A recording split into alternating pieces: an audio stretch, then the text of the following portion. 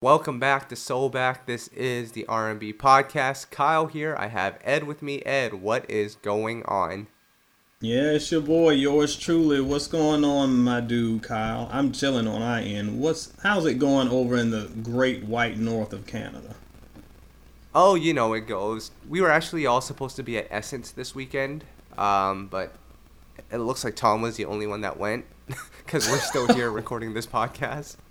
Oh my God. Yes, Tom is out doing the thing. I had to bow out. Actually, am heading to my old stomping grounds of Louisville, Kentucky. Shout out my boys player to go to a wedding. So I'm a little closer than our boy Tom is. He's somewhere eating chicken. Well, actually, just poorly. kidding. I can guarantee you that. No, Tom is actually, he has baby duties again, so he won't be able to join us. But we will talk about Tom like we do on every podcast, just to inform the people on what he does and what type of weird behavior he indulges into. And as you know, Ed, over the last couple of podcasts now, we have been talking about Tom's chicken wings eating habits. Just to summarize for everyone, he just takes a bite of his chicken wing and pretty much chucks it away after. And his rationale or reason for it is because he doesn't want to look like a savage while eating the chicken wings. But please, Ed, I think you and I have different theories on this, and I think your wife actually explained it to us. But before we get into that, Ed, can I give you my theory? Go ahead and give me your theory, because his theory of I don't want to look like a savage is the most ridiculous thing ever. Because what's his excuse the other 365 days of the year? Because he looks quite ridiculous just on the regular to me. All right. Well, I'm thinking, you know, at restaurants they give you like free bread, and I think Olive Garden they also give you free salad. Yeah. I think Tom is abusing those privileges, so by the time the chicken wings come, he's already full, so he can't finish it. That sounds like something Tom would do. No, that actually sounds exactly like something he would do. If anybody's gone out to eat with this guy, you know what I'm talking about. Now, right. What I think could be an issue, because here's the thing, and we may have mentioned this before. My lovely wife also eats chicken like a freaking parakeet like Tom, and it is unacceptable. Unacceptable. Most of the time, I just end up finishing her chicken, which is actually a plus of getting married, by the way. You get extra chicken. So anyway, I asked her, I'm like, why do you eat the middle? Because that's so weird, and you like leave all this chicken. She said to me that she thinks it's weird to eat something that like she touched. So when she's holding the chicken from the top and the bottom, she doesn't like eating the part that she touched, which is weird. But there's also a kind of bizarre logic to that. So maybe subconsciously, Tom doesn't want to eat the part that he was holding. I'm trying to give the boy the benefit of the doubt. I don't know. So you're telling me then if Tom is picking up a French fry, he'll bite like 75% of it and chuck the edge away because that's the part he touched? Well, no, I asked that, and she said no. It's just like chicken for some reason. There were like a series of foods, and French fries is not one of them. Because as I have discussed on the previous podcast, I don't like touching a lot of food, which is why I eat French fries with a fork most of the time, which everybody thinks is weird, and I don't think it's weird. I think y'all are weird. Got salt all over your hands. Greasy hands. Anyway, so I don't know. That's just her theory. I'm wondering if subconsciously Tom is having the same thing. But apparently it's kind of subjective. Sometimes you do it with chicken, but not other foods. I don't know. I'm trying to psychoanalyze crazy people. Give me a break. Yeah, no, there can't be any exceptions. It has to be either 100%. You're touching and eating it all, or 0. There's no 50-50 depending on what food it is. That's ridiculous. I'm going with my theory. Tom just likes that sourdough bread with the butter. But let me tell you, Tom, it's all carbs, and it's not good for you. Yes, and with Tom, that's probably a very likely theory, too. Yes. Well, speaking of R&B, if we can get into that for a moment here, Ed. We have a couple things to talk about, but man, I just came across Robin Thicke's single, That's What Love Can Do. Like, I heard it when it first came out, but I totally forgot about it, and I hit play on YouTube the other day, and I still like that record. It sounds like a timeless, classic Robin Thicke record. It's weird. If you remember, what was the name of that track that came out before that? Morning Sun. Like, there's so Yeah. many good tracks post the Paula garbage that were very, very good, and he just dropped them, and we were like, okay, Dick's back on the road. We're gonna hear something from him, and then we never hear anything from him again. So, kind of odd. I'm not sure what's going on with him. I don't know if you guys have heard any rumblings from his camp. I haven't heard anything. Been radio silence. But the man still clearly has it. It's not like he's completely run out of gas in the tank. He still got a little bit in there. It's just weird that he'll just give us this little teaser and then run into his underground bunker for another 9 months. Yeah, and it's funny because as I think about it, with 2020 coming up in just really 6 months, Ed, it will be in the new decade. As I Weird. think back, does Blurred Lines have an argument for being the song of the decade in terms of popularity? Because that song, when it came out, it was huge. I mean, if you want to go by numbers, you can make an argument. But it's just been so maligned between the lawsuit, between the whole, oh, it's glorifying rape culture, blah, blah, blah, blah. That song has just been so maligned at this point that I don't think that you can have a legitimate argument for it, sure. But it's really hard to make that argument. In the next couple months, one of the projects I'll be working on is talking about some of the best R&B songs of the past decade. And best believe that's going to be pretty high on the list. But number one, I don't know. I just think there's too much baggage attached to that one. Yeah, maybe it'll go to like Happy by Pharrell or one of those Taylor Swift songs that I know you like a lot. Absolutely not. All right, so I've got some movie stuff to talk to you about, Ed. Some film stuff that has to do with R&B. Brandy did an interview recently and announced that she will be working on a biopic. And guess who will be playing as Brandy, Ed? I'm afraid to ask who. Brandy. Okay. Is that allowed? Can you play yourself? You can play yourself at the last 3 minutes when they're showing adult you playing at some greatest hits concert. But how is she gonna be sitting at the table on the set of Thea in 1994, a 40-year-old lady?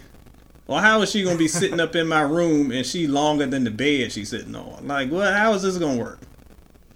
I don't know, but that's apparently the plan. It'll be interesting to see what happens.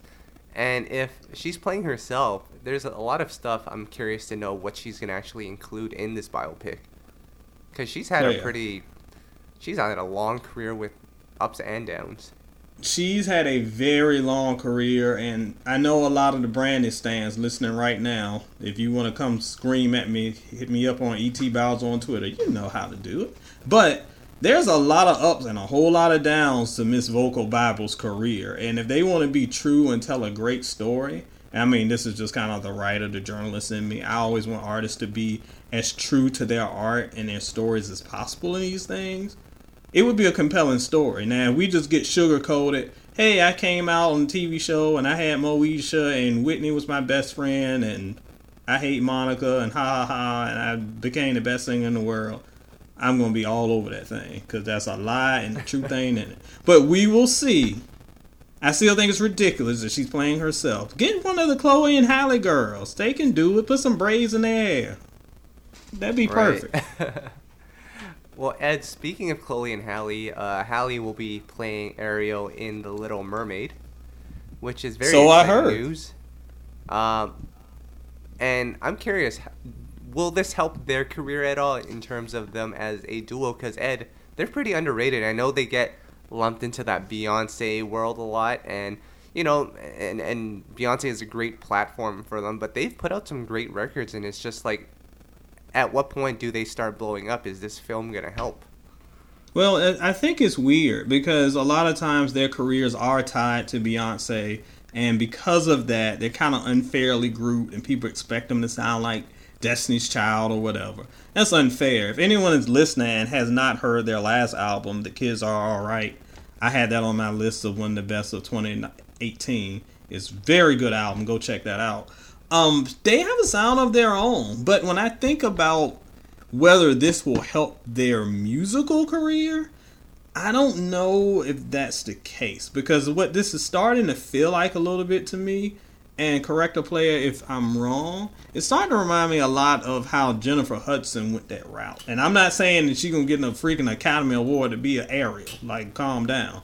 But I see this career path, even kind of like Tyrese, where they came in doing the music thing, started getting a lot of big breaks in Hollywood. I don't watch, what's the show? Blackish, Grownish. I don't watch it like I used to, but apparently they're on that show, and they're well received there. So I think this could be a great gateway for her into acting, but I don't know if it's going to translate over into the music world. We shall see, and I really hope so, because they are a couple of very talented artists that deserve a lot of shine. But this could just be an avenue for a launching pad into Hollywood silver screen superstardom, and not necessarily the musical route that her mentor has taken. Well, we'll see. Yeah, absolutely. And, I'm happy that she got the role because she is talented. But, Ed, I'm about to say something controversial here, so hold me back because I'm about to say it. I'll hold you back. Say it. She got the role because Beyonce's playing Nala in Lion King, and it was a favor because it's all under the Disney umbrella. I'm just saying it right now. Oh, my God. Oh, my gosh. I mean, honestly, I hadn't thought about that.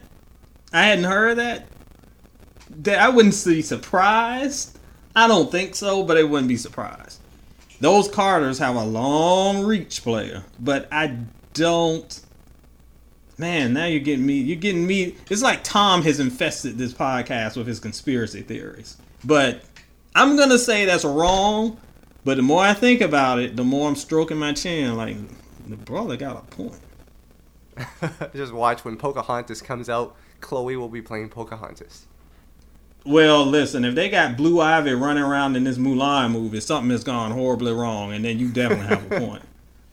Yeah. Speaking of movies that have been questionable, there was one that came out recently. I think it's the DeBarge movie that aired on TV1 with Adrian Marcel, with Lloyd, and an all-star cast. And I don't think it got very positive reviews, Ed? I don't know what reviews you saw. Now, I can't speak for it because I did not see it myself. But shout out to my peoples, my fam at the Soul and Stereo Cypher on Facebook. Go check it out if you haven't already. But they were talking about it. I forgot to hit my DVR and to record it. And suspiciously, they weren't playing any replays. I'm like, why aren't they playing any replays? Probably because if I listened to my Cypher fam, it was hot garbage and it doesn't deserve to be replayed. I kind of want to see it for the train wreck value, but from what I heard, that thing ain't popping.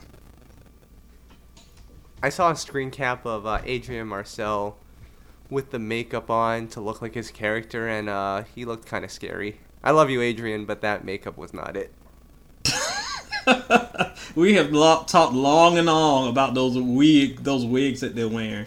Straight up cosplay wigs from 1970. It looks awful. But I don't know. I can't diss the movie. I haven't seen it. Maybe someone will tell us in the comments how great it is, but I kind of doubt it. Right. Ed, we have a couple of albums that I want to talk about. One that came out last week was Daniel Caesar's Surprise album, which we spoke pretty highly of with the Brandy collaboration. Love Again, which I think everyone is starting to really fall in love with now. But the news came out, Ed. The album only sold 3,000 copies with streams included. So it sold 2,000 physical copies, and then with the streams accumulated, it totaled up to 3,000. It did not seem like people were checking for your boy Daniel Caesar this time around. Not at all. And I think that is a couple of things that kind of go into that. Number one, y'all got to start with these surprise albums. I know it's cute. I know Beyonce got y'all head gassed up, but everybody's not Beyonce. If I dropped a surprise album tomorrow, you know how many people would buy it? 3. Because no one would know what's out. There's a thing called promotion, and I think that we get away from that by thinking, I'm going to surprise it and drop it out there, and it's going to be so much buzz, and this and that. Well, if you drop an album with so much buzz, Twitter has the attention span of a gnat that has been stepped on already. So if you drop an album at a time where Twitter's talking about anything, whether it's Black Ariel or Freddie Gibbs or whatever it is, you are risking a chance of not very many eyeballs being on your thing. Daniel Caesar should have promoted this freaking thing. He's a viable artist. Stop being cute with these releases. Second of all, there's still a segment of Twitter, and I won't get into it because Lord knows my head will explode. He's still on the canceled list for several members of Twitter, so there was already some, I'm not listening to that because blah, blah, blah, blah. Just wasn't a good rollout. And even though this album was okay, I think he's got to do better next time and actually promote stuff. That's how stuff used to work, y'all. The one positive thing that comes out of this is that Love Again will also appear on Brandy's upcoming album in the fall. So it's sort of like a dual single. And I guess they'll be promoting it together, which is kind of cool. But, Ed, speaking of albums, this is not a surprise album. This isn't even an album. It is an EP. Elle Varner is set to drop her 9-track EP next week. But here's what's interesting. Along with Elevation coming out next week, soon after that will be her sophomore album. Ed, what's the mindset with this release? Why is she doing this? Why is she putting out 2 projects at once? Well, I understand the mindset. The mindset is, number one, she's probably sitting on a ton of music that she's in love with, and she's like, oh, I got to get this music out here. It's so great. You know, a lot of times we get, and as a critic, as a reviewer that I am, I also get raked across the coals from artists because they say, oh, you're just so flippant and you just destroy this stuff that I put my heart and soul into and blah, blah, blah. I do understand from their preview that what we hear for like a 3.5-minute song is sometimes like their baby, their child. This is a thing that they have cultivated and worked on and put so much blood, sweat, and tears in. It's more than a song, it's a part of them. Unless you're talking about Cousin Chris, then you just dig out in the dumpster and throw something on your album. But more on him later. So when it comes to Elle, I think what she is she's like, let me drop this little teaser, get everybody excited, and boom, new project, because this new album has been delayed for Lord knows how long. So not only do I get some of this music that I want shared off my plate, it can be an appetizer leading into this bigger project. Now y'all know, everybody listening to this podcast knows that I have been critical of Ms. Varner over the years. But I may, as Tom says, I may be harsh, but I'm fair. So I will listen to the EP with open ears as I always do. And if it's hot, I'll say so. And if it ain't, I'll say so. So we'll see. Well, I know for you, it's not that you don't like her music. You just don't like her voice in particular. So what if she comes out with great arrangements, great instrumentations, but the voice isn't there? Are you still going to listen to it? Of course, well, I'm going to listen to it regardless. And to say that I don't like her voice is not even that fair, because I just don't like her voice on that one song that everybody loves. I don't know what y'all are hearing on Refill. So I do not hear it at all. A lot of the other stuff is just okay to me. It's not grabbing me. I don't think it's next level. It's just okay. She has not wowed me with a project. So I'm giving it an open ear, giving it an open mind, giving it an open heart. I'm going to try to hear what y'all hear. But you know, your boy is a tough customer. Well, let me ask you this. Knowing the state of R&B and with the fact that she's going to be releasing 2 projects back to back, and I don't know what the timeline is. Let's assume it's going to be 2 months down the line, which is actually pretty soon, but let's just say for argument's sake it is. If her EP comes out and it does Daniel Caesar numbers and sells 2,000 copies, will we even get to the album, or will she put a halt to the project? I guarantee you, if that thing hit a brick wall like Daniel Caesar did, we might not see that album for another 2 or 3 years. Don't be fooled. This EP is going to test the waters. And I think that's why we're hearing this from her in this little bit of hype where she's like, oh, I'm going to do this and I'm going to do that. It's been a long time since she's had her big project that everyone fell in love with but me, apparently. So I think this is going to test the waters. She's had singles here and there, but nothing is stuck. So this is going to be it. And if it's gonna happen, it's gonna happen. It's sink or swim for you, girl. Yeah, and you know what? She was on Good Morning America on the 4th of July, so that's as much promo as you're gonna get as an R&B artist. So we wish Elle Varner the best of luck. She looks good, Ed. We can give her that. Oh, I never denied that. Them albums don't be looking good, but we shall see.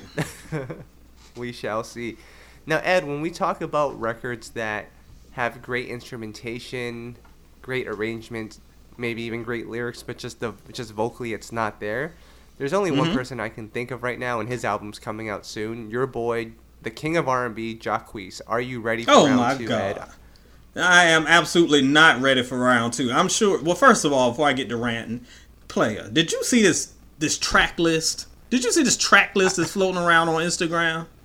I was just gonna ask you that, but Ed, before we get into that, one of our Instagram commenters asked one of the most legitimate questions I've ever heard. His album is called Round 2. Was there even a round 1? Wasn't that? Shout out my boy. I think that was my dog Philip that said that. Somebody said that. I was on the floor when I saw that. I love when y'all keep it real. So can we get into this track list really quickly? If we must. Well, in his interview or press release, he said this album will be more mature. It's not just about sex. Oh, really? I'm kind of digging deeper. It's about relationships and it's about love. So with all of that in mind, these are the people that he's brought to the table to help him out with love and relationships. Ed, we have Summer Walker, so let's get that one out of the way because we love Summer. Nah, she alright. And then we have Young Thug, we have Gunna, we have Future, we have Bluff City, we have Little Baby, we have Fresh Young Boys, we have Ty Dolla $ign, TK Kravitz, and yeah, that seems to be it. I'm sorry if I missed anyone. I don't know any of your music anyway, but Ed, you're telling me this is going to be an R&B album? Listen, when I think about love, when I think about relationships, when I think about the deep-seating, the achingness of love in full bloom, and just the different concepts that goes into sensuality, the names I sure think are of Future, Lil Baby, and Young Thugger. Player, come on now. At least Cousin Chris had Tank on his album. At least he tried.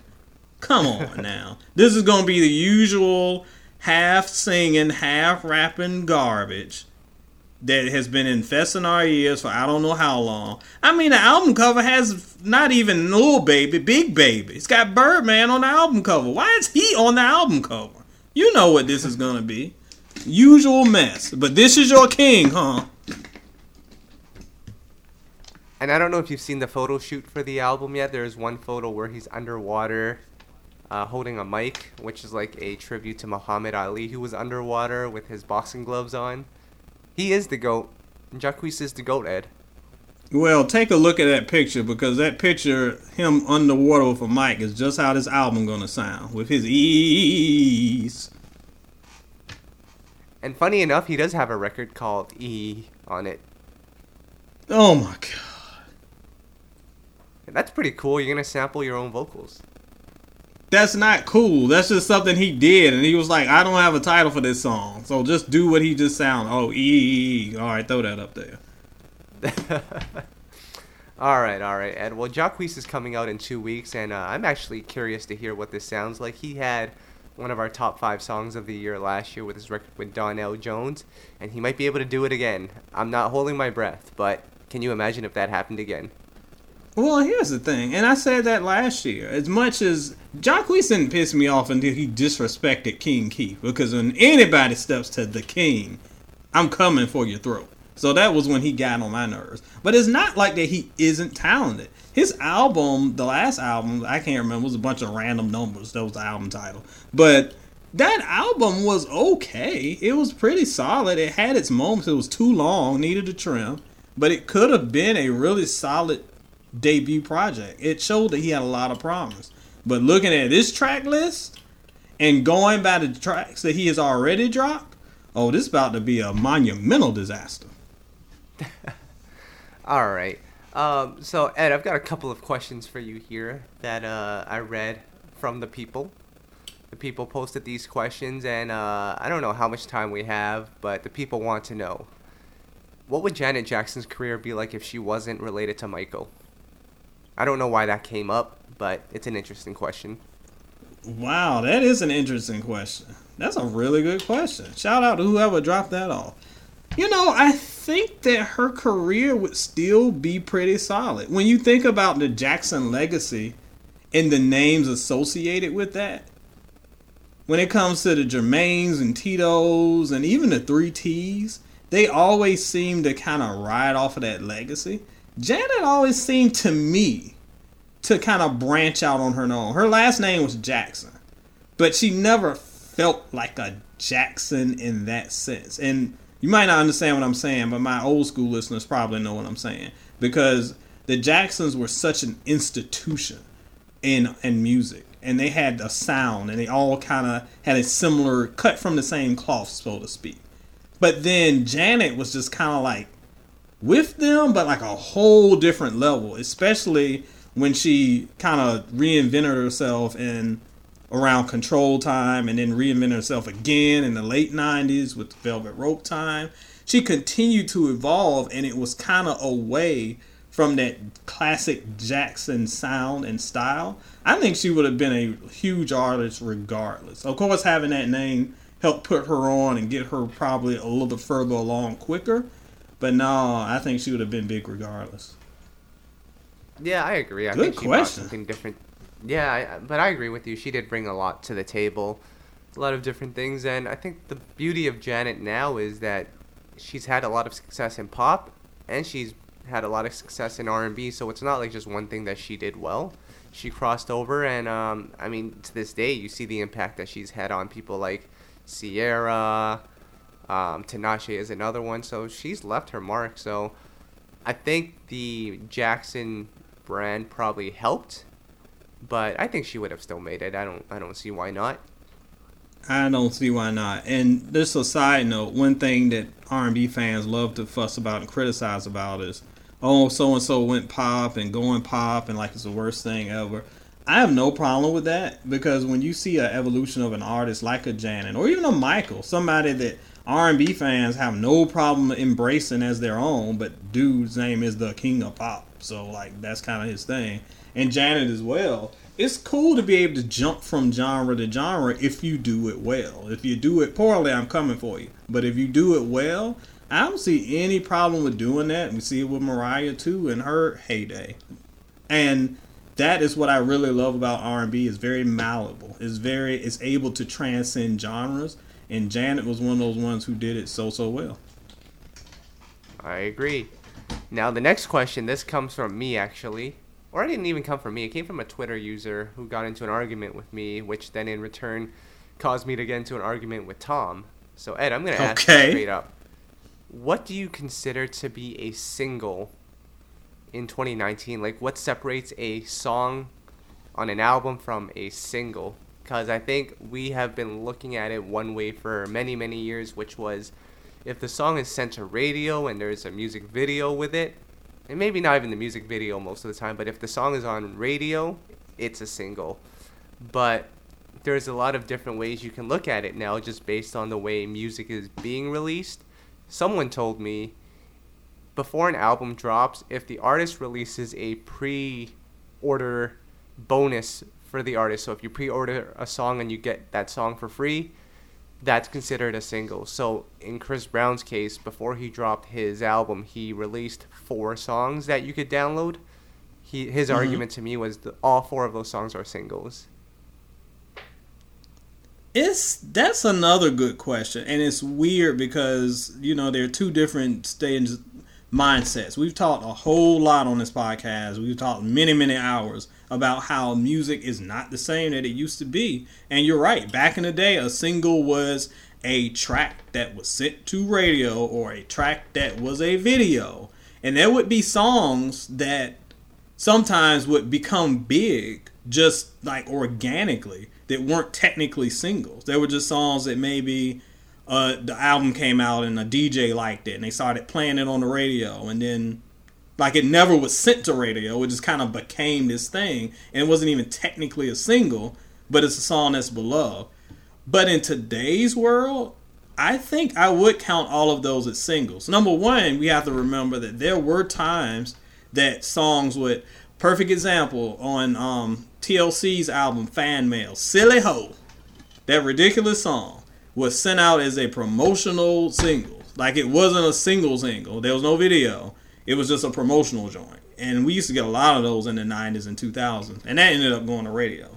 But a lot of times those things would be sent out ahead of time and they would be labeled a promotional single. Half the time they wouldn't chart or they wouldn't do that well. But it was just a build buzz about an album. Kind of what Elle Varner sounds like she's trying to do. So in this case, what Cousin Chris is doing with these downloads, to me, is just an evolution of the promotional single tactic. Where it's like, all right, do this and I'm going to reward you with this song. If the song charts, I have no problem calling that a single. Again, it goes against what we traditionally know because it doesn't follow the steps. But player, we're in the Wild West. Nothing is traditional anymore with the way we do music. So it feels weird to call these singles, but I have no problem doing that. I think it's fair. Yeah, I mean, my biggest thing is just, and I'll use Chris Brown as an example. So one of the songs that he did drop before his album came out was one with Justin Bieber. And unless you're a Chris Brown fan and you've pre-ordered the album or you were just aware that the album came out, you probably wouldn't come across that Chris Brown and Justin Bieber song. Now, right. if you had sent that song to radio, to pop radio, Middle America would catch on to that song, not because they were checking for Chris Brown, but because the song was on the radio. And I mean, I guess the next question is who still listens to the radio, but they'll catch the song on radio. And from there, they become aware of Chris Brown's new song and his project, and then they can go ahead and purchase the album afterwards. I just don't think releasing it randomly on iTunes a week before the album has the same effect or the same reach. So from that point of view, I don't really like considering it a single, but I get your point of view as well. Well, I mean, again, listen to like how you laid that out. That was a very traditional. If this was 1996, yes, would you say it made sense? But it's 2019, so the way that he's doing it, we just got Daniel Caesar who just dropped an album out of the blue. You see, it did nothing; it was dumb. But sometimes those surprise releases end up doing very well because those are the traditional marketing techniques. And Cousin Chris, good Lord, this piece of garbage. He didn't even want you to buy the stuff. This whole project is a scam to get you to boost his streaming numbers. So in that case, it's not even about putting out a song, promoting an album the traditional way, getting that song to chart like that, blah, blah, blah, blah, blah. That way would kind of go against his strategy of just bombarding y'all music, boosting up his streaming numbers, get the lemmings to stream it like crazy, and then he reaps all the rewards and, buys a gold airplane that he'll crash into a bridge or something because he's crazy. But I think that's why you aren't getting a traditional path with those things. But to me, even that Bieber song would probably count as a single. Now, the one thing I wouldn't count as a single, and this is when things get weird, and again, somebody's going to battle me on this, and I'm kind of in your court on this one. When these songs start randomly jumping up the charts, they have never had any play, and it's just like the streaming numbers boosted up. Now, those I wouldn't really consider singles. Those are album cuts. So if it wasn't sent to radio, if it wasn't a promotional single, which is what I'm counting these iTunes things, if it was just a joint on an album that streaming numbers boosted up a whole bunch and is up jumping up the charts, I wouldn't call that a single. Again, maybe I'm wrong and I should call it a single, but I wouldn't call that a single. But in the other cases that you mentioned, those are probably singles, and the Bieber thing would be a promotional single to me. Interesting. Well, I'll tell you what is an actual single, and this will be our soul backtrack of the day, and I know you'll be excited about this one. Here We Go Again by Portrait. What do you like about that one? Oh man, Portrait, you took it back. Talk about another group that just I don't know. Seems like they had more gas in the tank than they should have. I felt like we should have gotten more out of them than we did. But man, that era was such a competitive time, and there were so many great artists just dropping all over the place. But man, what a great song! And if any of our listeners aren't familiar with that one, I think that was 90. Is that like 92 or 3? I think I had just gotten to high school, showing my age, y'all. But yeah, that album, I think that was on their debut. But yeah, that song is one of those ones that to me just defines high school era, middle school / high school. So it's really nostalgic. Y'all go check that out if you aren't familiar with it. And Portrait's one of those groups that, man, should have been a little bit bigger than they were. Yep, and their debut, full of New Jack Swing classics. So I know Soul Child is up there smiling somewhere. Oh yeah, Soul Child and Label Them Legends. Exactly. Now, Ed, before we continue, I'm going to just pause right here because I actually interviewed Jonte Austin earlier in the week while you and Tom were away. So we're going to play that interview right now. Jonte Austin, Grammy Award singer-songwriter. So let's do that right now. So grab your popcorn and your soda. All right, welcome back to Soulback. This is the R&B podcast, and like I said, every week we try to bring in a special guest, someone who has brought soul back, and we have another person who has done just that. This man is responsible for, honestly, some of the biggest R&B hits in history, writing for people like Mariah, Tyrese, Mary J. Blige, and he has a new single out as well. I have Jonte Austin. Jonte, what is going on? What's up, man? How you doing? Doing good. I'm telling you, a lot of our fans were really excited when we announced that you were dropping a new single, which you just dropped, Love Angel. And it kind of came out of the blue. We were all wondering, when's Jonte coming back with new music? And it's finally here. So I guess just talk about the single and the timing and everything.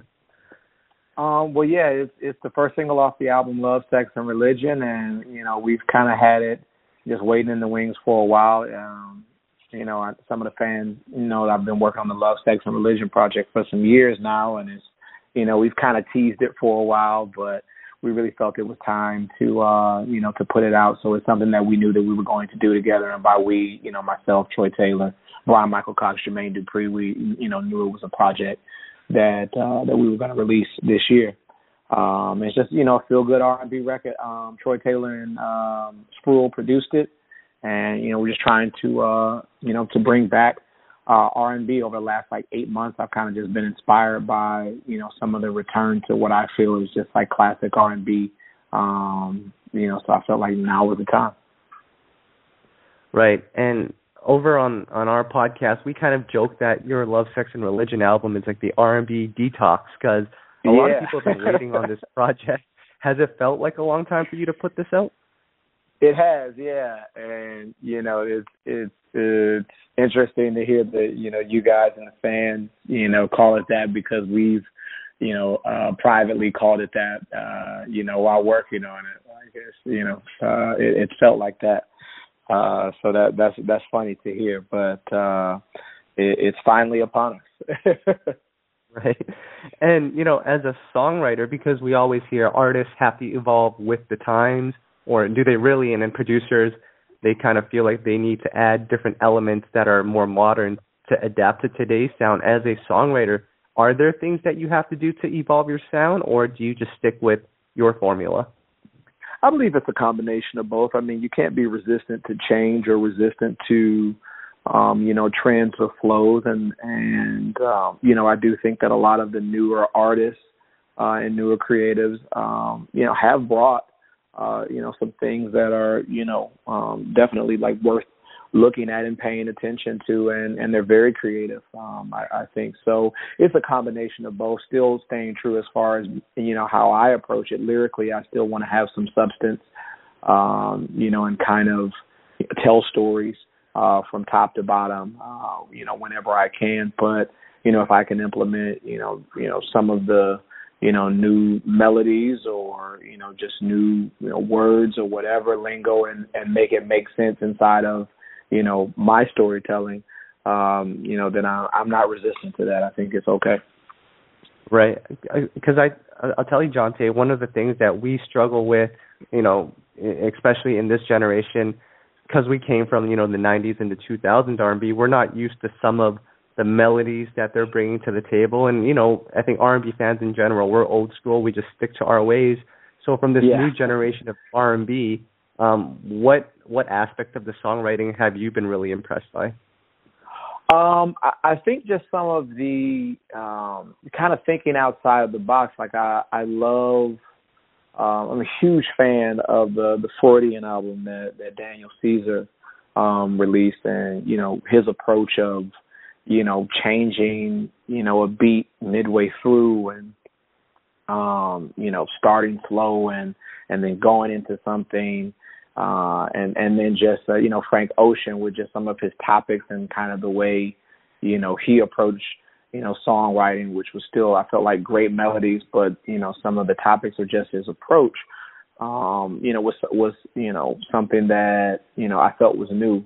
So yeah, I mean, we're used to the, you know, the great R&B, just classic melodies of the 90s, and that's still amazing, right? You know, I came up on Jodeci and Babyface and R. Kelly and just all of, you know, these, you know, great writers and producers, and it was just, you know, classic R&B. But I do feel like a lot of the young kids today are, you know, bringing an approach and a fresh perspective, and they're kind of thinking outside of the box a little bit more. So it challenges me to think outside of the box, while still staying true to what I like to do. Right. And I'm curious to hear what you think, because a lot of R&B songs now, they clock in at about 2 minutes and 14 seconds without a bridge. Is that enough time to say what you want to say on a record? Like, to me, the lack of a bridge is really hurting the genre. How do you feel about it? Yeah, I see where you're coming from with that, and you know, I agree, you know, to an extent, because I like just a fleshed out, you know, song format where you can really add, you know, an additional layer with the bridge. But, you know, bridges have always been something that's, you know, traditionally it's one of the harder things to write. You know, I mean, you have the hook, but, you know, I don't think it's anything new, because, you know, you'll see, you know, a lot of artists, if we go through songs in the 90s where, you know, they may have done a musical bridge, you know, and sometimes, you know, JD and I learned from Lionel Richie, you know, if you have a great song, and, you know, sometimes you don't need to have a bridge, you know, and he talked about some of his songs didn't have bridges. And, you know, JD pointed out that Nice and Slow for Usher, You Got It Bad, for Usher does not have a bridge. It's just kind of a solo, if you will. So it's still the same length of time that we're used to. So, you know, it still goes over 3 minutes. So I see what you're saying as far as the time. But, you know, sometimes if the, you know, the hook and the verses are strong, you know, you may not, you know, need a bridge. We joke a lot about the Every Little Step I Take remix, and where Bobby, you know, Babyface had Bobby sing the first verse twice. You know what I mean? So that's, and, you know, and that's the cool thing about, you know, R&B, is that you have your standards, and I love them, and I'm never going to, you know, trade in a good standard and a classic record. But, you know, when you can think outside of the box, as well, you know, sometimes you just got to let the spirit move you. When Will I See You Again is another great example. I mean, he played the guitar in the bridge, and then he brought the B section back, and, you know, and then went back to the hook. So, you know, there's some examples of thinking outside the box. So I'm okay with it. I would like a song that's a little bit longer than 2 minutes and 50 seconds. I'm with you there. Because, you know, it just makes me want to hear, you know, more. Like when I first heard Old Town Road, you know, which is, you know, more in the country, you know, / hip hop vein, I was still just like, is that it? Like, wait, like I want, you know, I was happy about the remix because it was just, you know, first it was longer, you know. So yeah, I'll see where you're coming from as far as the length of songs. Right, absolutely.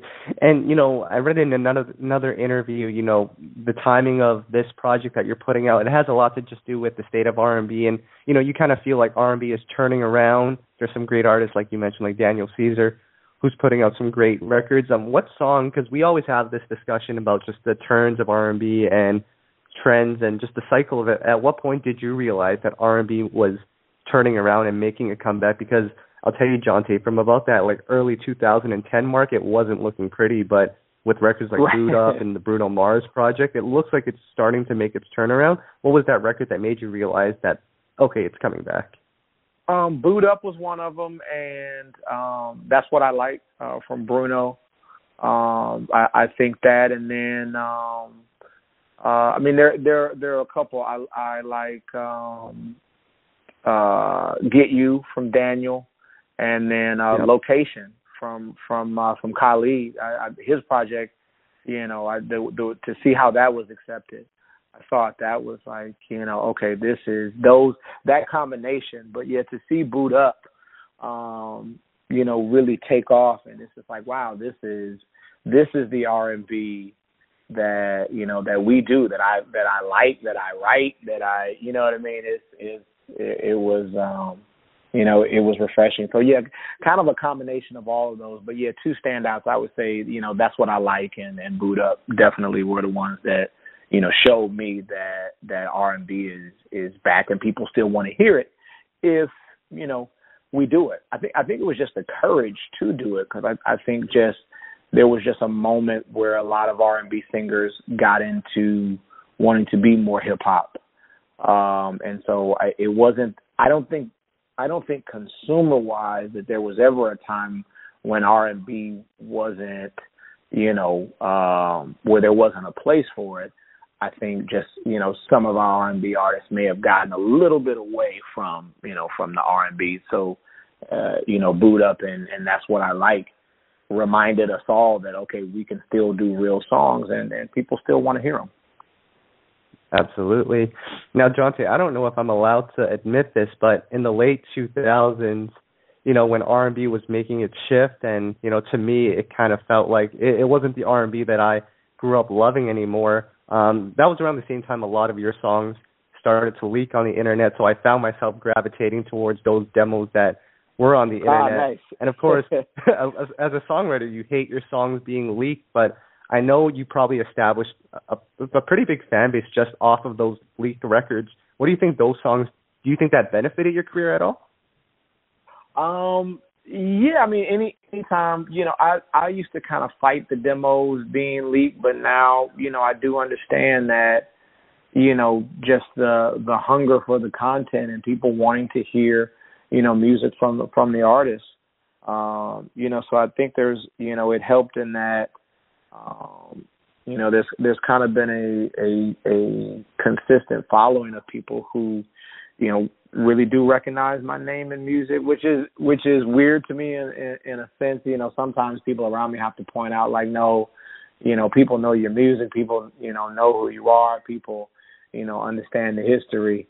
I guess I'm, I never want to, I never think of it that way, that oh man, people are, looking up Jonte Austin records, but, it's a good feeling. And yeah, I do think that it's kind of helped over time, because it's created that feeling, like you say, the R&B detox. You don't get to that without, following a person and really knowing the music and wanting to hear more. Right. Absolutely. But I'm sure you're also glad that the leaking has stopped over the years. Yeah. Well, the only problem with the leaking is that, sometimes it's a song I may have written for someone else, or, sometimes it's just a song that wasn't, quite ready for consumption. But I think true fans understand that. So, that's my only thing. As long as you guys, understand that it may not have been a finished product, but if you still love it and want to hear it, then, cool with me. Right. So a couple of accomplishments that I want to point out here. Billboard recently, or not recently, a year ago, released a chart and stated that Be Without You, based on, I guess, their analytics, Be Without You by Mary J. Blige is the biggest R&B song of all time. And We Belong Together by Mariah was the biggest song in general of the 2000s. So I guess what do those songs mean to you? Because I guess to the general public, those are legendary songs at this point. But what do those songs mean to you? I mean, they're staples. I mean, it kind of, helps cement, I feel, my writing career. And when you hear things like Song of the Decade, I was just telling Jermaine a couple of weeks ago, like in 6 months, we're gonna pass the torch to another Song of the Decade. Like, that's how significant that is. Right. That it was announced in 2010, and it's taking us this long. Like, you have to have something that is significant over a span of 10 years, which is really a long time. So that's huge in and of itself, just to have that. And when you think about it, it's like, we're still the Song of the Decade until they announce another right. one. So that, that type of significance. And then, to work with an artist, like Mariah and with Mary, just two legends who are already legends. I mean, that's huge to create, kind of chart topping and just, history making records for legends who have already made, tremendous history before I ever came into their lives, before I ever, met them. So to be a part of that story is even bigger. With To Be Without You to, R&B. That's where it starts for me. So to be on that chart and to be called, the number one R&B song of all time, it's like, wow, that's huge, man. It's I can take that, with me forever. Right. And you have a pretty extensive discography. You've written a lot of hits here. Those are two of obviously your biggest. What would you say if you were to group some of the songs you've written into that category, With You, Without You, and We Belong Together? What would number 3 be for you? That's kind of a tough one because, you have personal favorites. Like I Don't Wanna that I did for Aaliyah is a personal favorite. Yep. And I feel like all of the work that Jermaine and Brian and I did on Janet's 20YO project was really great. So you have those personal favorites, but for me, I would probably say Sweet Lady has to be, right. number 3 on that list, just because that was my first top 10 hit. And, yep. When you're able to help someone, have a breakout moment in their career, which is what that song was for Tyrese, that's great to help start, get an artist started and then right up. Maybe a close competition for third would be Yo for Chris Brown. Yeah. Because again, another young artist who was a brand new artist at the time, that we helped, launch a career of someone who's gone on to, just become a huge superstar. But yeah, probably Sweet Lady would be my pick for 3. Right. That's a great choice. Now, let's go back to these hit records that you've had in terms of, at what point in the process, because you've had songs on albums, you've had number 1 hits, but at what point in the process, or is there even a point in the process when you realize a song becomes that big that it becomes like Song of the Decade? Like, is there a formula or a blueprint to get to that point? Not at all. No, when we did We Belong Together, I knew that we had something great. I knew that it was a hit. I did not know that it was the type of hit that it became. And I don't think anyone who was involved with the record,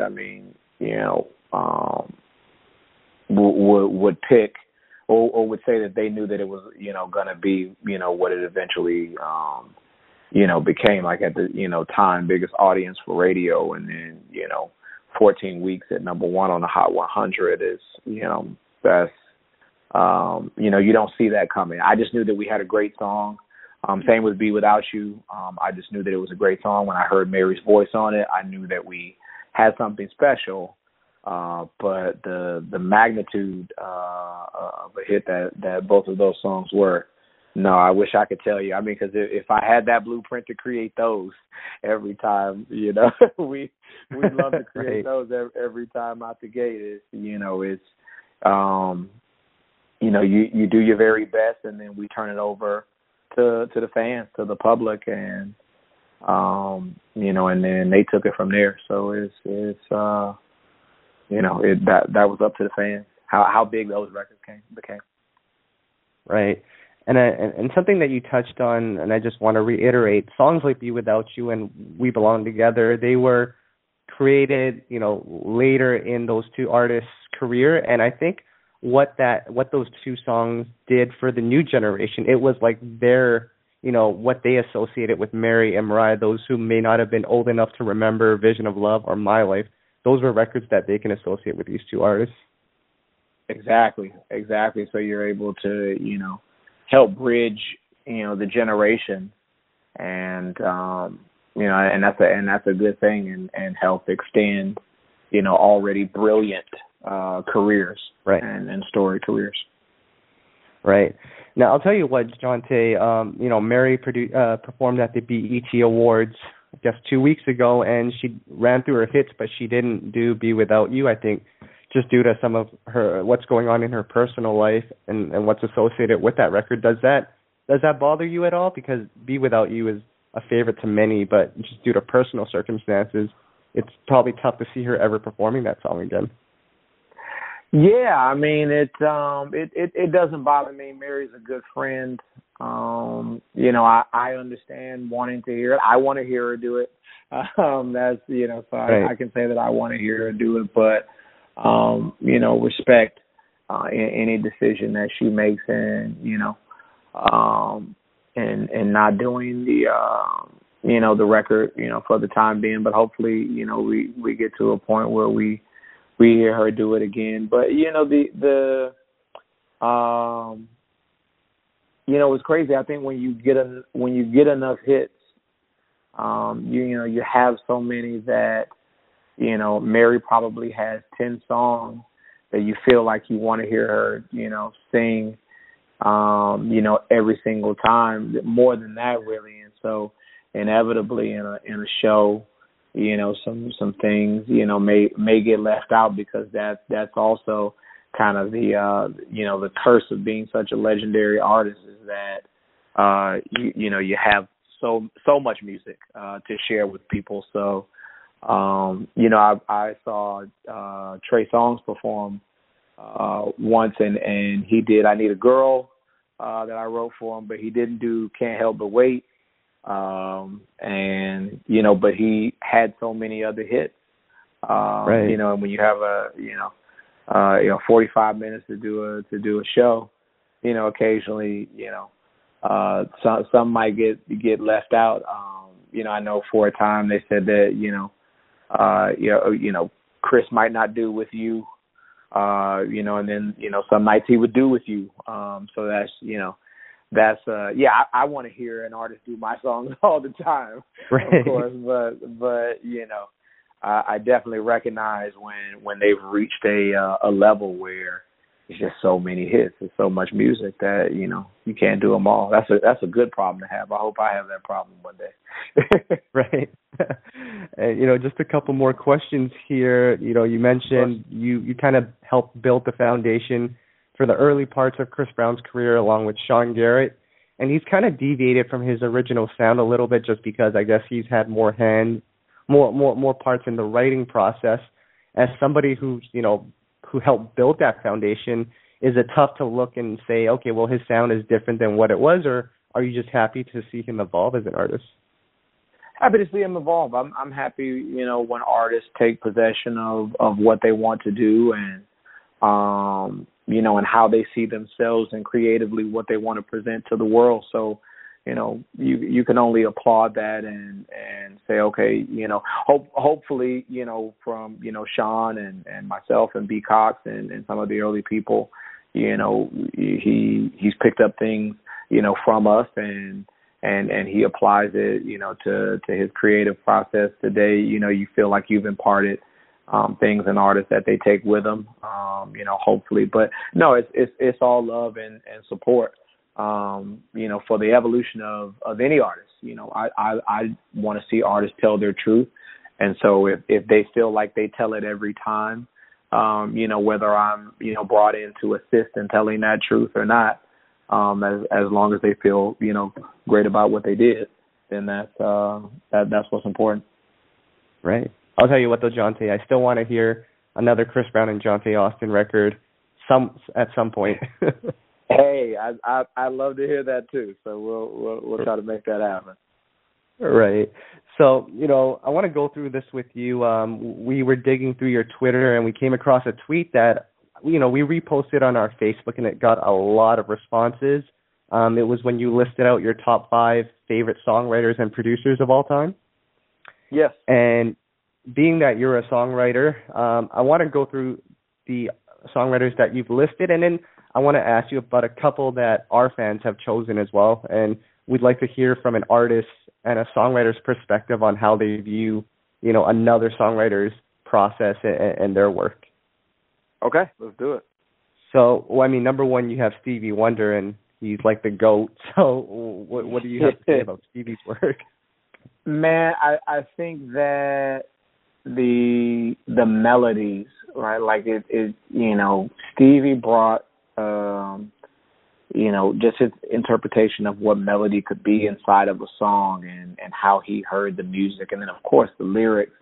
And then you think that, like Songs in the Key of Life, when we were working on I can't remember what album it was, the Raymond versus Raymond album with Usher, and we're listening to Stevie, Songs in the Key of Life album, and I'm just like, when you think that this was a 26-year-old man that did this, and Usher he was 26, like, so you think like, wow, this was a young man, just levels above, as far as Jonte Austin goes, levels above what I saw myself as at 26 years old. So just those kind of, to know that, that type of, just perfection was possible. Stevie is, and just decades of it, just decades of music, that never gets old and is always on point. That's why Stevie's the GOAT. Right. And then 2 and 3, to me, these are interchangeable, and I saw a lot of fans debating between the two, R. Kelly and Babyface. You actually have R. Kelly at number 2. Number 3, you have Babyface. And we both know they're legends in their own right, but what was the rationale behind it? It must be pretty close. It's very close. When I first started writing songs, that was the era, like everyone wanted to write like Babyface. Everyone wanted to, have a big, just a big record, an I'll Make Love to You, or, Water Runs Dry, or End of the Road, just that type of record. But I feel like melody and just edginess, when I heard the Download remix, it changed my life. Like, it changed my perspective of how I approach music, and just so much of what I do has been inspired by R. Kelly, from a songwriting standpoint, and from a lyric and melody standpoint, and just structure of records and how he did them, and the storytelling in the record. Right. That's, to me, that was the, that is what has inspired me. Babyface is just, classic lyrics, structure, everything. He can, he's amazing. You take the Waiting to Exhale project, and how he was able to make that piece of music fit with the movie, while not being too on the nose. Because I personally, as much as I love Be Without You, Not Gonna Cry is my favorite Mary J. Blige song of all time. And Babyface wrote that, and that's my favorite song from Mary. So Babyface had it, but just I don't know, man, the edginess, and like I say, that Download remix, it changed me, and it became like every time a R. Kelly album, came out, I used to call around and make sure I had the album before it came out. And I would always get it. I hope I would always go buy it too when it came out. So Kels, don't be mad at me for. But I wanted to hear it, early. And if I hear something like, man, when I heard Half on a Baby, I'm just like, man, I'm going to my basement and I'm gonna write a record, or I'm not coming out until I have a record, until I have something that I feel like matches what this guy's doing. Right. For me, it's tough. I kind of want to give I probably favor Babyface a little more just because personally, and it might sound crazy, but I think Can We Talk by Tevin Campbell is the best R&B song of the 90s. Oh, great record. I can't be mad at you if you choose R. Kelly above him. Can We Talk? That's an amazing record. Absolutely. And then at 4 and 5, you have Lionel Richie and Norman Whitfield. What do you like about those two?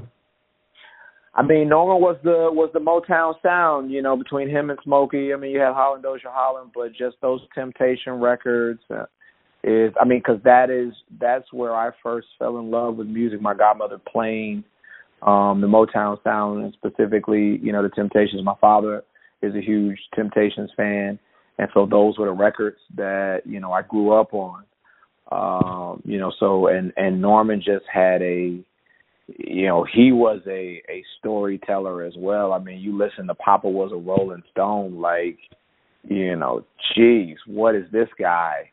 Those were the kind of songs where it's like, this can't be made up. Like, somebody's daddy had to be this way for it to come up with this type of, there's no way you can fake this type of writing. That's at least, how I felt about it. And then, man, Lionel Richie, man, he could, and what can he do? He can write for Kenny Rogers. He can do the Commodores. He can do, Dancing on the Ceiling, do pop records. Just, I mean, the pen is crazy, man. Just and the simplicity of it. It's like Lionel is like the true embodiment of less is more. Like it's right. It's a very simple melody and a simple structure, but it's brilliant. Like it's Sail On. When you listen to a record like Sail On, by the Commodores, and it's just they got that country twang on it, but then there's this R&B thing, and it's like, wow, it's just beautiful music is what I feel like. Norman made the grit of that time, but then Lionel just came and made just beautiful, beautiful songs, beautiful records. Agreed. So, Jonte, I have 5 writers that our fans have contributed to. So you can give me whatever you have, first thing that comes to mind about these songwriters. The first one is, and he might technically be counted as a producer, but he did write a lot of the group's work, which is Devontae Swing. Yeah, brilliant. Probably, to me, as much as I love Boyz II Men, the longevity was there, but the Forever My Lady and Diary of a Mad Band album, the A-sides to both of those albums, probably the best R&B of the 90s. Nice. Yeah. The next songwriter we have, and I really like it that our fans nominate these people, someone like Joe. Joe is my mentor. He raised me. That when I was a 13-year-old kid who had a deal with RCA, I was working with Joe after his first album on Mercury, and I knew those records, and so to be with him young, I was a young 13-year-old kid working with Joe was writing and doing the vocal demos, and Pharrell was produced. Pharrell and Chad were producing. These were young kids back then. So yeah, Joe is, to me, everything that I, wanted to be in a vocalist, coming up. He's still my favorite vocalist, in the genre, still to this day. Right.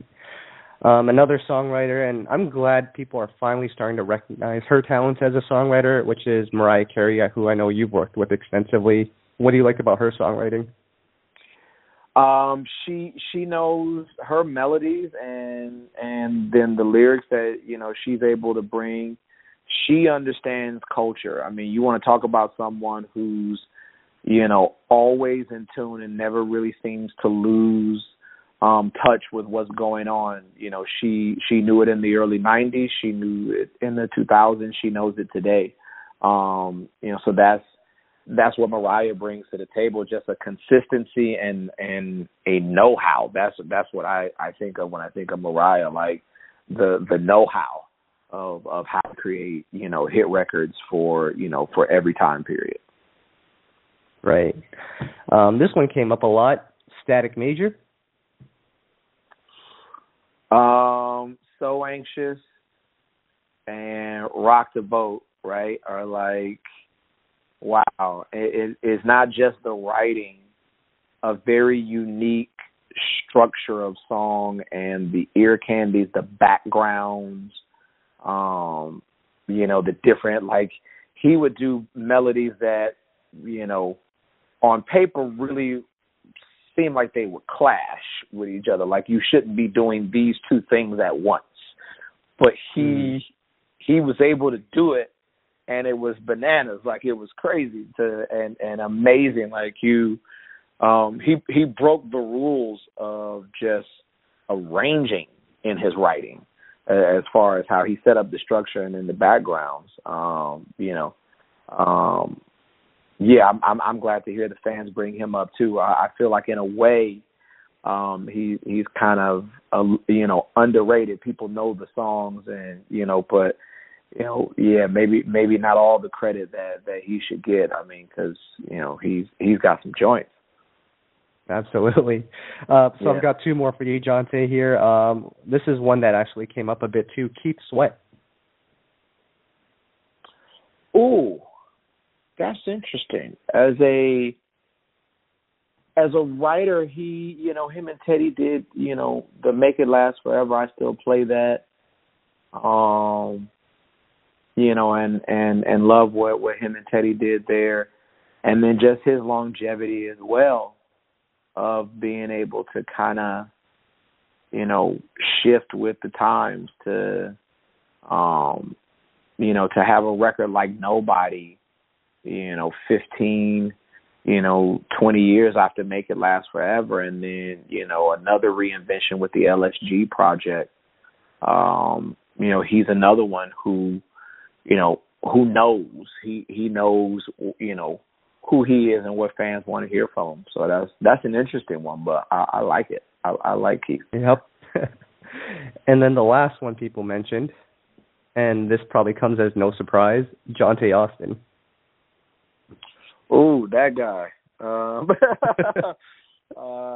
Man, I just like to be a storyteller. I just think of myself as a storyteller, you know, and kind of a message bringer. I want to tell stories, provoke thought, and you know, but still make people feel, you know, good, connect, you know, with people. So like when you hear a line and Chris Brown's with you, you know, like, you know, I know I can't be the only one. You know, I bet his heart's all over the world tonight. That's, you know, that's a true feeling. Like when I write about love, or when I write about this, you know, or even Call the Radio, you know, in the Mary song, just that, you know, my desire to tell stories and really, you know, put the listener and the fan in the driver's seat as well, and feel like you're right there with me.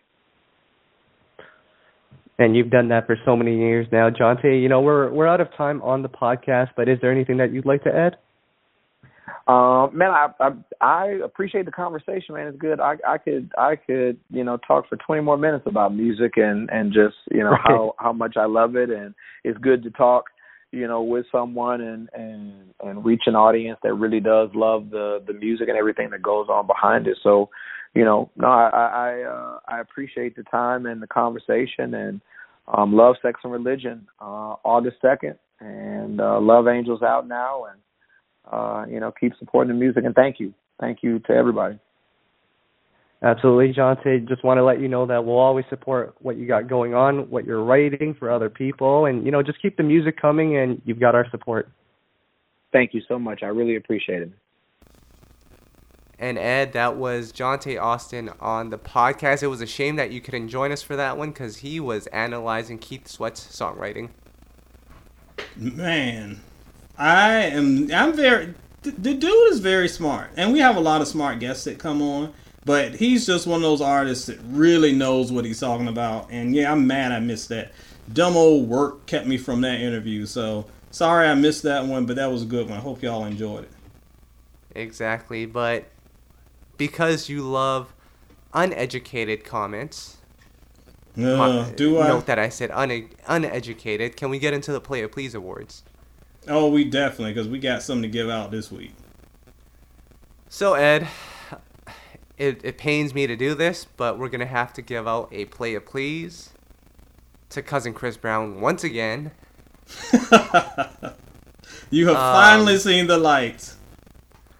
Well, I have a rebuttal that I will give you shortly, but to summarize what happened on his song, on one of his records, he says something along the lines of, I only like girls with, was it nice hair or good hair? What did he say? I think he said nice hair was the thing. I think it was nice hair. Which makes it good. Something to that Which makes it effect. acceptable. It wasn't good hair.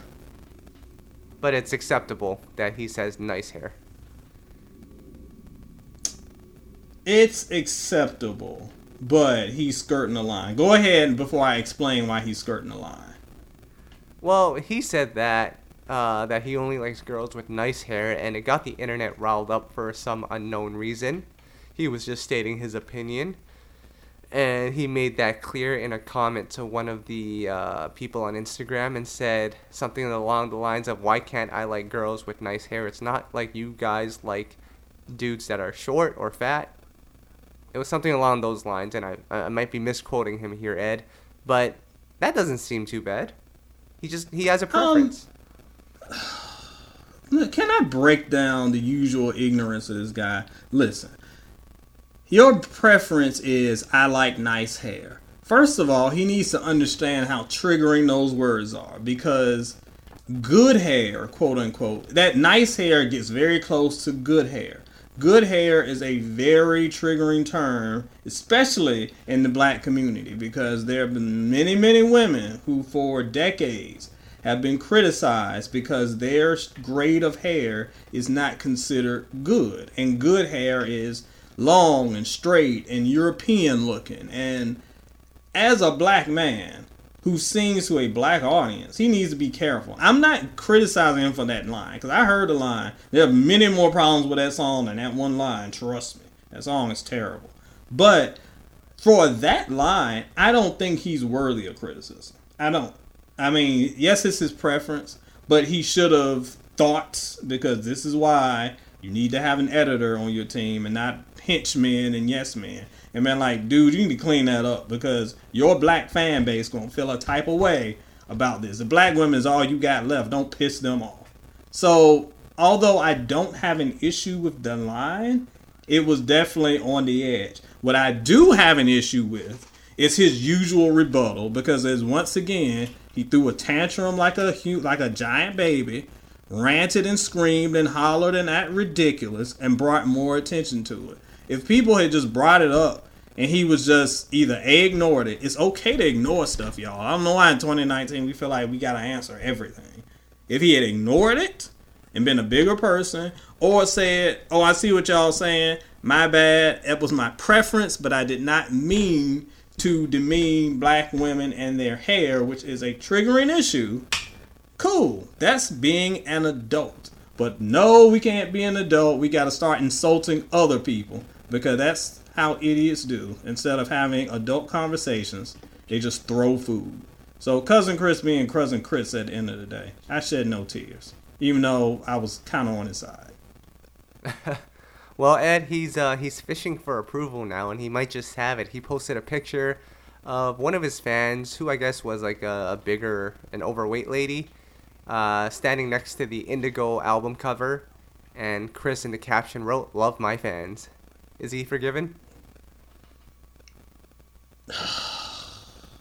Why do y'all like this dude? Please, why do you like it? What? I'm leaving it alone. I'm gonna go pull a Tom. I'm gonna get some chicken. I'm gonna take one bite out of it and throw it away. Cause that's how I feel every time I talk to this dude. I feel like I'm wasting my life. Well, shout outs to Chris Brown. Go cop that Indigo. No shout outs to him. All right. The other play please that I have here, and it's kind of a sensitive topic because this is an R&B podcast and a music podcast, so we take our artists very seriously. And Taylor Swift, as you know, Ed, she doesn't own her masters. The masters were bought by Scooter Braun, who is the manager for Ariana Grande, Kanye West. I'm not sure if he's still the manager, and Justin Bieber. And Ed, I think the play please for this is not because Taylor Swift doesn't have her masters, but the play please for this, Ed, is that she had an opportunity, from my understanding, to purchase those masters. She didn't do it for whatever reason, maybe because she didn't have the financial backing to do so. The masters ended up in the hands of Scooter, and now Taylor is mad because she's mad that Scooter has the masters and she's not a fan of Scooter. Well, look here. Here's the thing with that. First of all, and I have heard the story, and I've heard a lot of people saying, "Oh, she should have just bought them." Well, look. Anybody who has listened to this podcast and watched one episode of Unsung on VH1 knows that buying your masters ain't like going down the street and buying some Twizzlers. Like, it's a thing, and it is not easy. And even for big artists, like some of our most beloved artists, they all get that song. You can play these songs and moves that you want to. They aren't getting a dime because that's the way the industry has been set up. So, unfortunately, it's not as easy as just saying, well, she just should have bought them, because maybe she shouldn't have. Some of y'all must should have paid your cell phone bill, and you ain't done that, so don't throw stones. But in this case, I agree with you. She didn't get them. She had the opportunity to, couldn't pull it off. Life sucks, that's business. But don't whine and cry about it. Like, it's unfortunate for you, but why are you mad at him? Like, again, business as usual. He's the one that was up on his business and took it. It sucks for her. If I was her, I'd be pissed off. But throwing temper tantrums on social media is not going to get stuff your way. And it's certainly not going to... Again, I think this is old man Ed here going at it. But it's a weird mentality these days where something, if you feel wrong, you feel like you have to like scream about it on social media in hopes that there will be like this social media uprising on your side, and then all these people would fight in your defense. And I think there was some big GoFundMe for her to buy her masters back. If y'all sending money to Taylor to do that, y'all need to send some my way, because I need some improvements to do over at Soul and Stereo Studios. The wife wants some new landscaping done, so holla at your boy. Anyway, look, I mean, it sucks. But I don't understand why we have to make a big issue out of it. And also, making a big issue out of it makes you look kind of crazy. So, just handle your business on the low. Handle it there. Yeah. Why are we screaming and hollering about this? Again, it makes you look immature. And kills her. She posted that rant on Tumblr. I didn't even know Tumblr still existed. Oh, Tumblr's still a thing. And unfortunately, it's just for rants like this. Well, there you have it. Ed, I think that seems to be it for this week's podcast. What's going on with SoulandStereo.com? Man, if you haven't been my Soul and Stereo in the past week, you got to do that. First of all, shout out to my boy Alex Goodman, as usual. Alex always comes through with the good posts and the good contributions. A couple months ago, he did a post ranking 10 of the best songs from Brian Michael Cox. That got such a good response that he decided to come back with 10 more great songs written or produced by Brian Michael Cox, and a lot of them are my boy Kyle's faves, so go check that out. But the biggest post of the week has been my ranking of the 25 best albums of the year so far. We're halfway through 2019. If you're trying to catch up on the good stuff and stay away from the garbage, Go check out 25 of the best songs there. I've got maybe 10 or so honorable mentions, but they're definitely songs from both R&B and hip hop that you at least, before you put them on your playlist, if not a playlist staple, deserves your ear. So check them out. A lot of artists that we've been kind of hyping up this year, from Lion Babe to Raheem DeVaughn, Ari Lennox, so many good ones. And a lot of them we've been, Lucky Day, of course. Go check them out and get caught up on the good stuff. Sounds good. And Ed, I would just like to give a shout out to the Cypher as well, because last week they made a record, like 4 separate Rodney Jerkins posts on your Cypher. It went from who thinks Rodney Jerkins is underrated to whatever happened to Rodney Jerkins to what is your favorite song by Rodney Jerkins to someone saying, is it just me or is Rodney Jerkins not actually good? I was like, this is a lot of Dark Child conversation for 1 week. Where are we? Well, see, that's why I love this Cypher. If you're a fan of this podcast, you got to be in the Soul and Stereo Cypher, because you randomly, it'll just be a Rodney Jerkins day. We're just talking about Rodney Jerkins all day long, reminiscing about good songs. People who aren't a fan of him, like, what's the big deal? And then we talk about why he is a big deal or why he isn't a big deal. It's just a big community of music fans. You don't have to worry about the trolls being in there, because I get rid of them. I'll step on them and kick them to the curb. So it's fun, and if you're on Facebook, it's one of the few reasons to ever get on freaking Facebook. That cesspool. So go in the Soul and Stereo Cypher, and we can be your musical oasis. And that is that. Ed, that's it for this week. Pleasure as always. We'll get Tom back hopefully next week, and we'll continue to talk more R&B. Your homework for this week is to listen to El Varner's EP when it drops, and we want a full review from top to bottom when it is out. The things I do for this podcast. Absolutely. All right, Ed, we're out of here. All right.